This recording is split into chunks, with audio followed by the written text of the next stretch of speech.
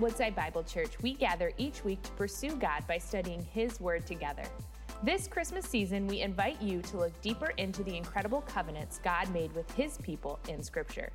Tune into our current series, Gift Wrapped, From Longing to Lavish, to discover God's unwavering promises to meet the ultimate longings of our heart and ultimately renew our hope with the brilliant truth of the gospel.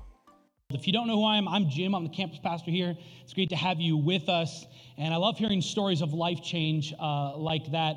And part of Woodside's commitment is not just to here, Metro Detroit, where we have 14 campuses, but it's to seeing people of all nations everywhere come to know Christ and making disciples around the world. And like Pastor Chris said, that's why we're dedicating 1/3 of our initiative at Christmas time, $1.5 million, towards this new initiative and our global partners to be able to see other people around the world. As much as, we've been going through stuff here in the States, through all that's been happening with the coronavirus and all the stuff that comes with that, partners all over the world have been hit really hard as well. One of my good friends is going to India, and he hasn't been able to go there because of how bad it's just been there and all of the stuff that's happening all over the world. I mean, as much as we've been going through, our partners around the world have been greatly impacted and unable to continue doing ministry in places that God has called them to. And so we want to be their support in these seasons and in these times. And so,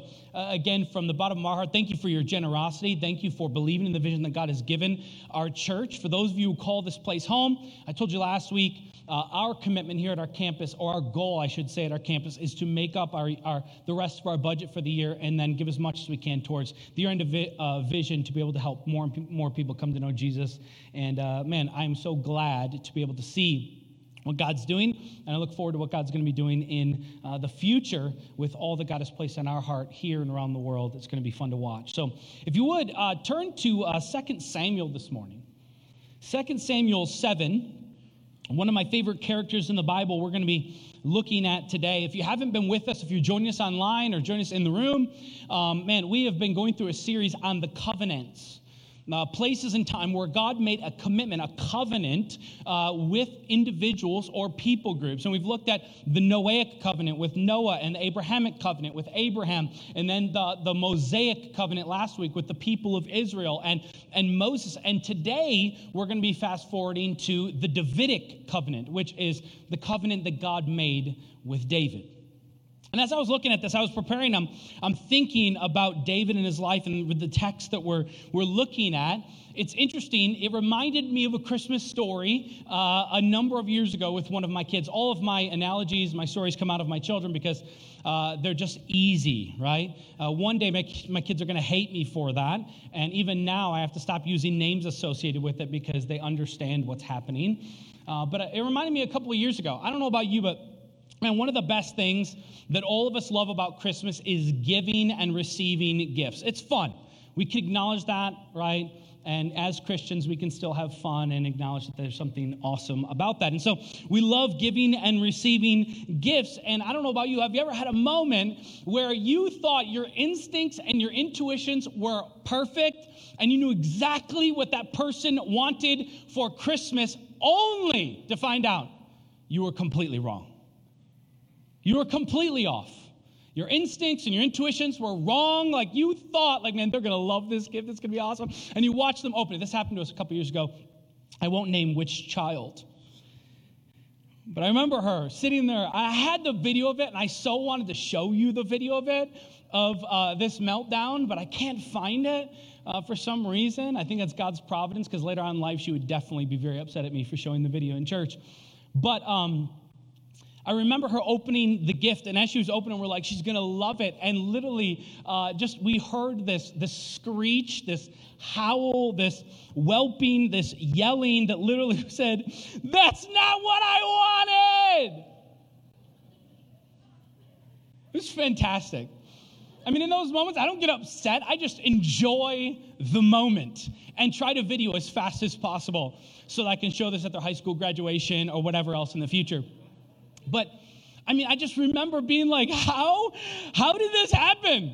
How did we not know what one of our kids wanted for Christmas? How did we get it so wrong? Like, how are we so off base? We didn't know our own children. All of our instincts, all of our intuitions were completely wrong. We got it dead wrong. Now, it all worked out because I think she's still one of my children and I'm her dad and everything's good.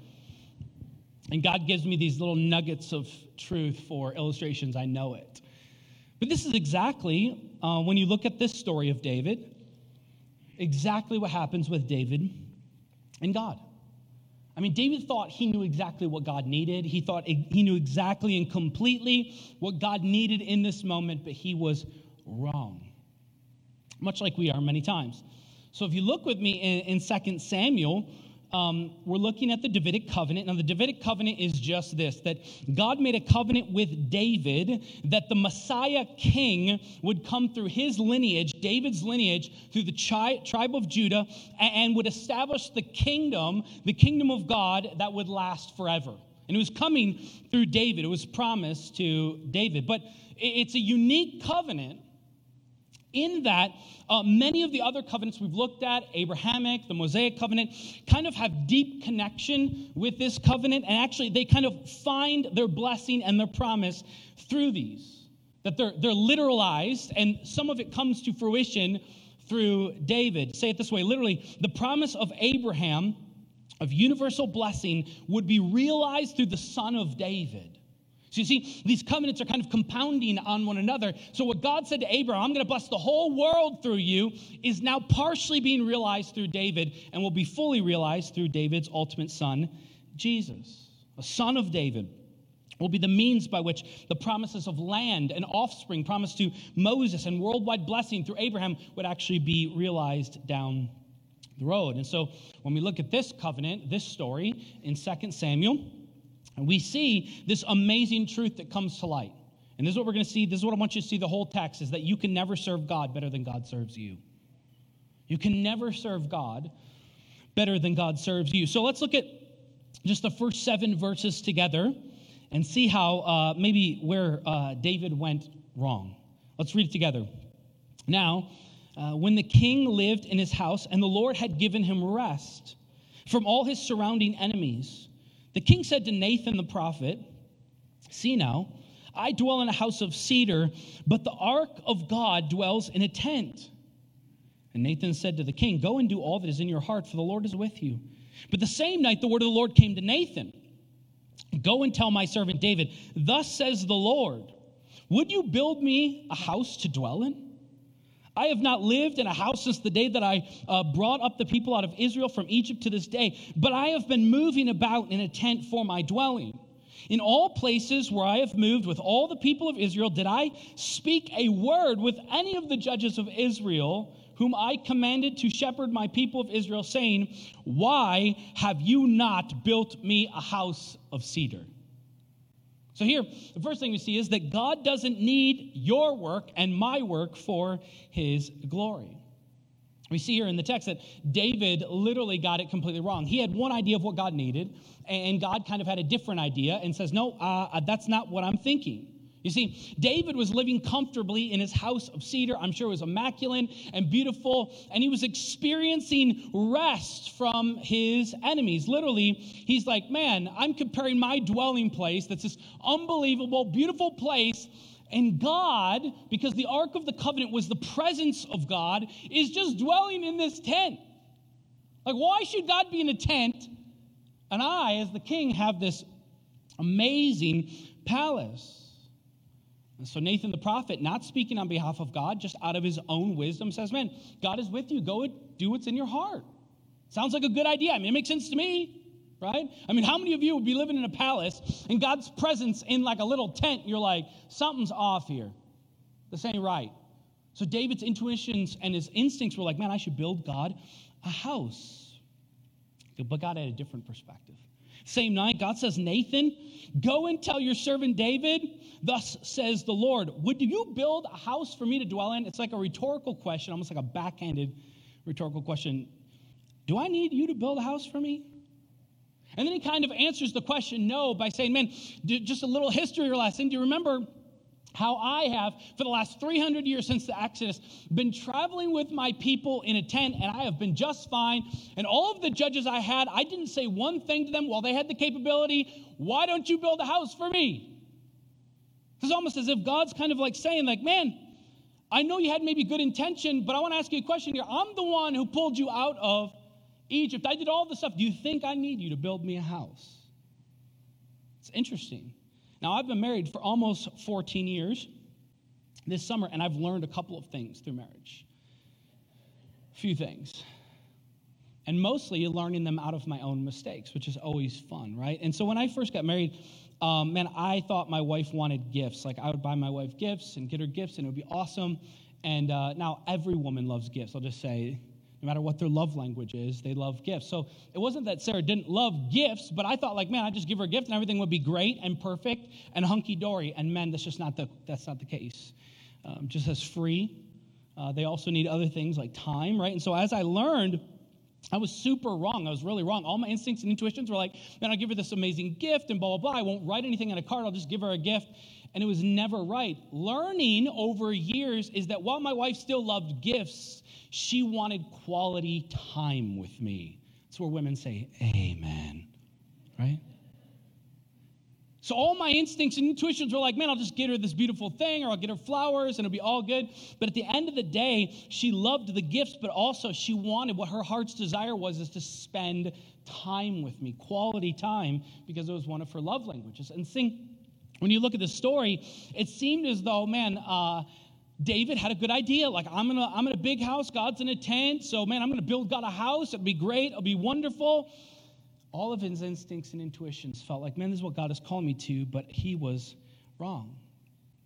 It was really foolish, actually, of him to think that God, and presume on God, that, man, after God brought them out, did all this miraculous, amazing stuff, that God now needed him to rescue him from his humble beginnings in a tent because David could do it. And like David, I don't know about you, oftentimes myself included, we devise projects and plans based on our own instincts and intuitions, thinking, man, this is what God wants me to do with my life, and this is what I should do for God, and God needs me to do this, and, man, I should do this or that. But can I tell you, the application for us here is super thick, that we need to understand that God doesn't need our work for his glory. We are to work and glorify God, but all of what I am supposed to do is come out of a humble obedience of my heart that lines up with the Word of God. That as I follow God in obedience from the Word of God, I will be directly in line with the Word of God, right? So I'm not going based on my instincts or my intuitions. I'm going based on what God has called me to do. Because, man, I just recently heard a pastor say, man, I know what God has for your life. I know that God is calling you to love your neighbor as yourself. I know what God has for your life.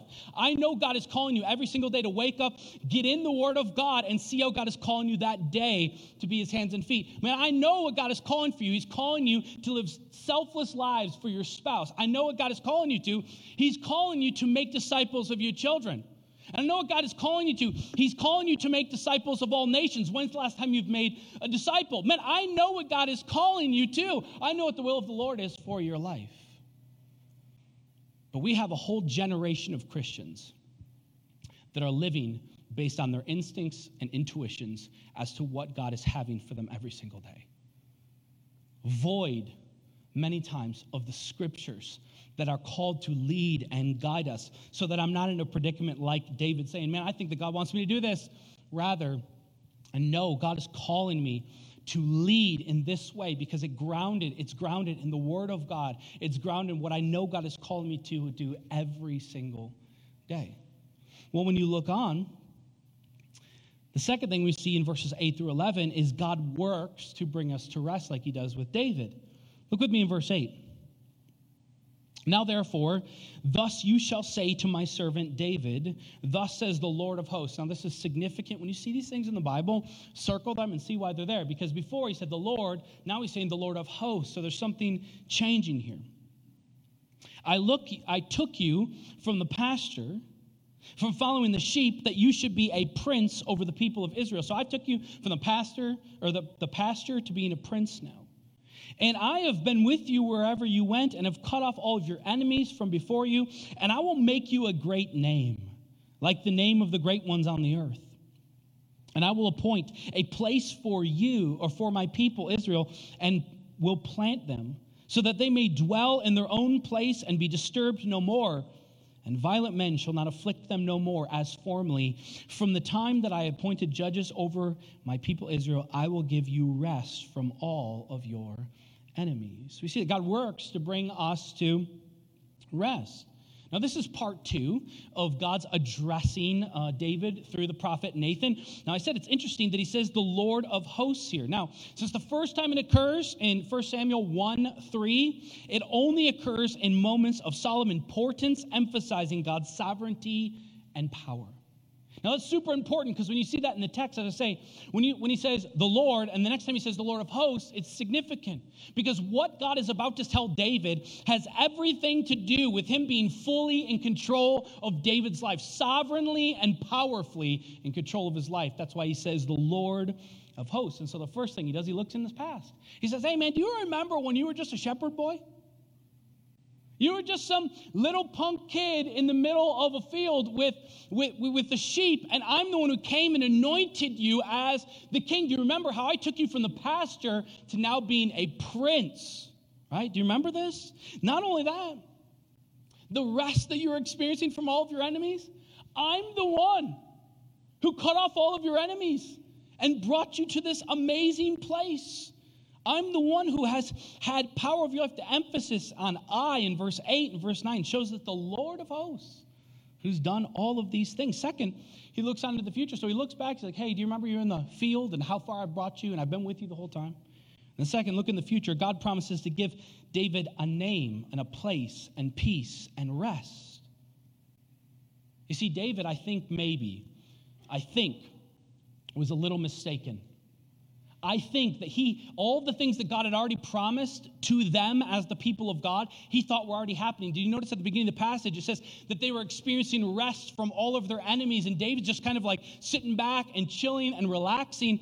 And I think as though David might have thought, man, God's promises have been fulfilled. I'm experiencing all of the joys of the promise. But God basically said, hey, look what I did in the past. Now, I'm going to bring you to this place of peace and rest. So he's signaling it's not yet done. There is more still to come.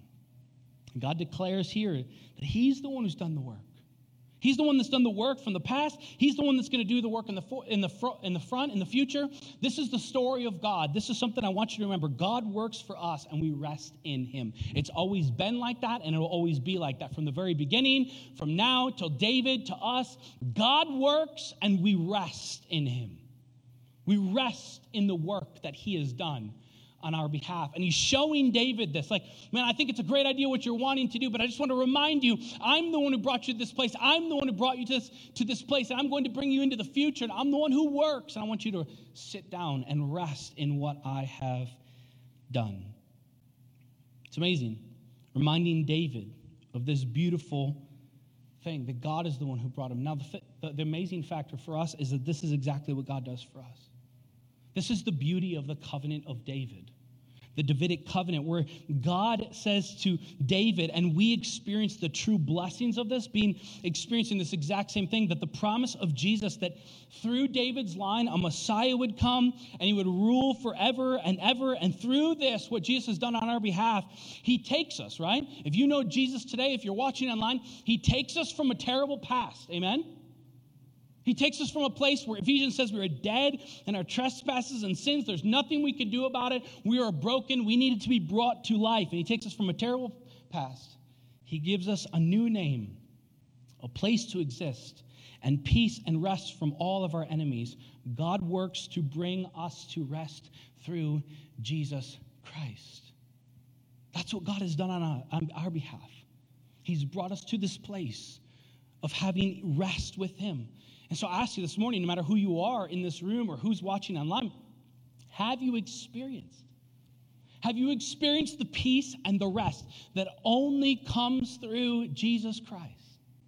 Because in a world where, man, I don't know, there's a ton of stuff going on. The guy that came through the lineage of David, and he came in Matthew 1, and Jesus was born on Christmas, and he became the true and right king. And one of his teachings, he actually says this in Matthew 11, "Come to me, all who are labor and heavy laden, and I will give you rest. Take my yoke upon you and learn from me, for I am gentle and lowly in heart, and you will find rest for your souls. For my yoke is easy and my burden is light." And I don't know who you are today. I know a bunch of you, but I don't know the state of your soul. Have you ever sat down in the peace and the rest that God has given you through Christ Jesus? Because not just enough to say, man, I mentally, I believe that's true, that Jesus did come. But have you sat down, placed your faith and trust in the rest, experienced the rest for your soul, that you're no longer striving to make God happy? Man, I'm going to do this and I'm going to do that because it'll make God happy. And one day I stand before him, he'll love me because I did all this stuff for him. No, he'll only love you because you are in Christ. We have to sit down in that reality, placing our faith and trust in it. And man, believer here today, I just want to declare to you that there's rest for you. Not only did God do the rest in the past, he did all of this work to bring you into a relationship with him of rest, but he's prepared a way in the future for you to have literally a Sabbath rest with him for all of eternity. And no matter what's going on in life right now, there's peace and rest for your soul because you are in Christ. There's no more striving that I have to impress God. There's no more striving. Yes, I work and I do because I love the Lord with all my heart, soul, mind, and strength, but there's a difference in my heart.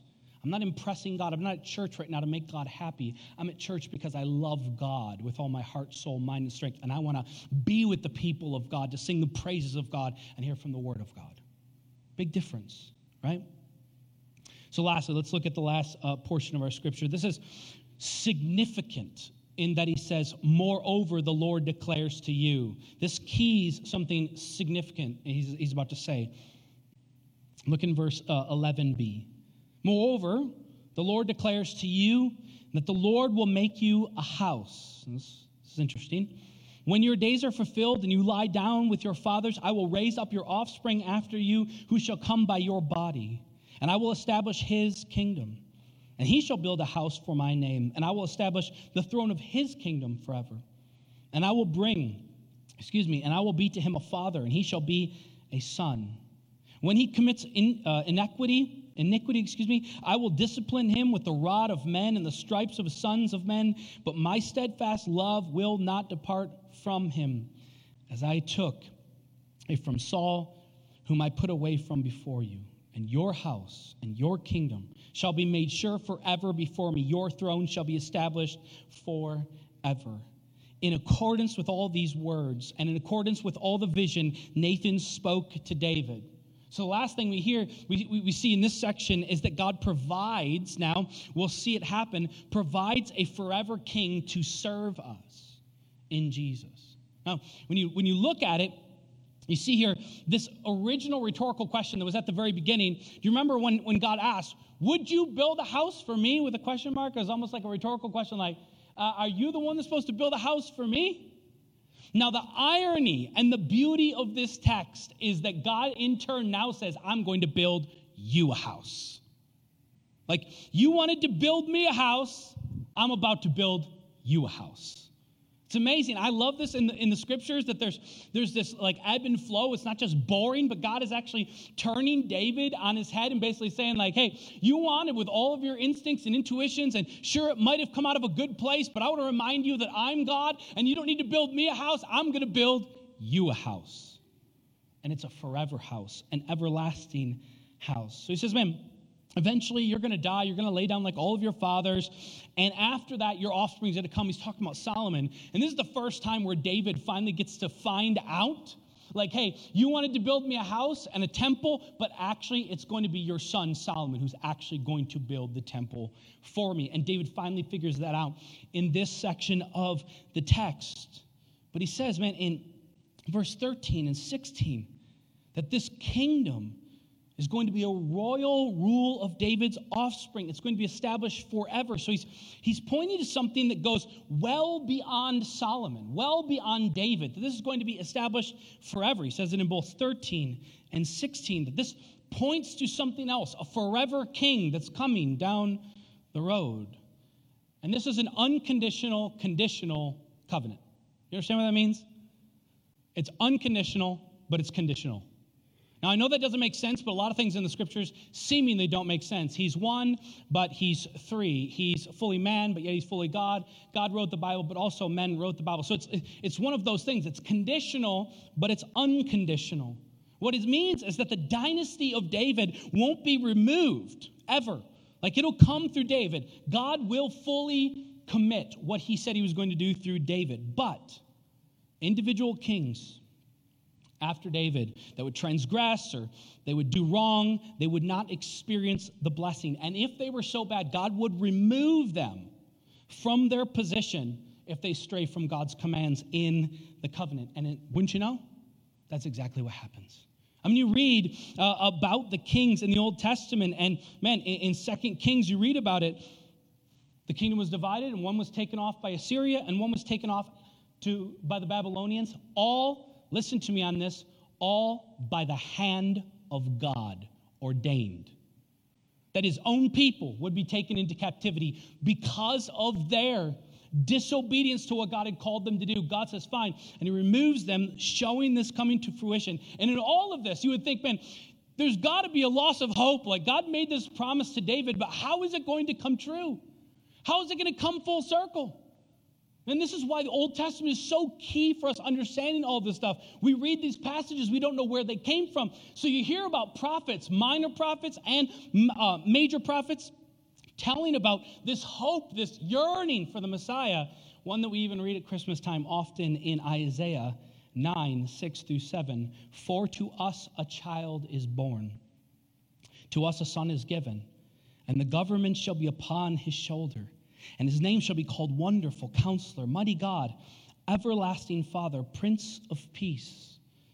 Of the increase of this government and his peace, there will be no end, and the throne of David and over his kingdom, to establish it and uphold it with justice, with righteousness, for this time forth and forevermore. The zeal of the Lord of hosts will do this. This is Isaiah writing, saying, man, this is a yearning. This is going to happen. And you fast forward, man, like what happened? You hear these people talking about, man, this is supposed to happen through David, and the Messiah is supposed to come through the Davidic covenant, and nothing's happening until Matthew 1:1. Beautiful. In Matthew 1:1, it says, the book of the genealogy of Jesus Christ, the son of David, the son of Abraham, signaling to all its readers, he's here. And throughout the rest of the New Testament, Jesus is identified as the Son of God, identifying that he is the promised Messiah. Man, it's amazing and profound when you look at the scriptures, how detailed and amazing they are. This Son of David, Jesus, would come and build a house, but it's not a house like the temple in Jerusalem. No, it's going to be a church. Those who Jesus would gather to himself would become a spiritual house. And both elements of the Davidic covenant were fulfilled in Jesus. God promised, he fulfilled what he promised, and Jesus, as the true king, obeyed all of the covenant conditions. Unlike every previous king, he fulfilled them perfectly. And so God, in a moment, provided a servant king for us. But again, this Jesus isn't like other kings, man. If you remember the story of Christmas, he didn't come with all the fanfare and parades. You'd think the king of the world, the king of the universe would come down from the sky, and there'd be all kinds of crazy things happening to bring in the king that's been waited for so long. But no, he was born in a lowly manger, running for his life, with no great amount of people, a few shepherds who were probably the least of these in the community. And here Jesus was born, unlike a typical king, establishing a kingdom forever. He didn't come to be served, rather he came to serve. His kingdom He's a king that came to give his life in order to build an eternal house, the church that we get to be a part of. He's a king that came to serve us with his life. And this is Jesus at Christmas, coming, the rightful king, serving us by his righteous death. And there is nothing that you can do and I can do to put him in our debt. There's nothing we can do to make him love us more. He loved us already so much that he came on Christmas morning to give his life for us, to live the perfect life we couldn't, so that we could have his life and we could have his death and we could be a part of his glorious eternal kingdom, his house forever. God has already provided a forever king to serve us. And that king is Jesus, the Son of God, who came on Christmas morning. Man, receive him today if you haven't. Trust him because he's trustworthy, and allow him to serve you today with his life. And be reminded of this at Christmas. Man, I hope through all of this, it gives you and stirs your affections for how profound and amazing the scriptures are and how they are intertwined, and God is faithful. I hope it brings about in you a faithfulness, that God is faithful. And he's been showing himself faithful since thousands of years ago till now, so he can be trusted in this season. And I hope it amplifies your view and perspective of Jesus, that for all of these years, it's been pointing at Jesus, and today we are still here to glorify King Jesus. So today, if you don't know him as your Savior, please come forward afterwards. Pray with someone during the last song. I would love to have a conversation with you.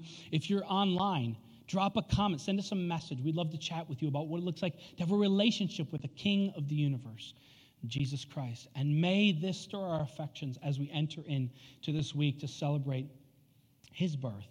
That is about him, Jesus, King Jesus, who came not to be served, but to serve us, and he did so with his life.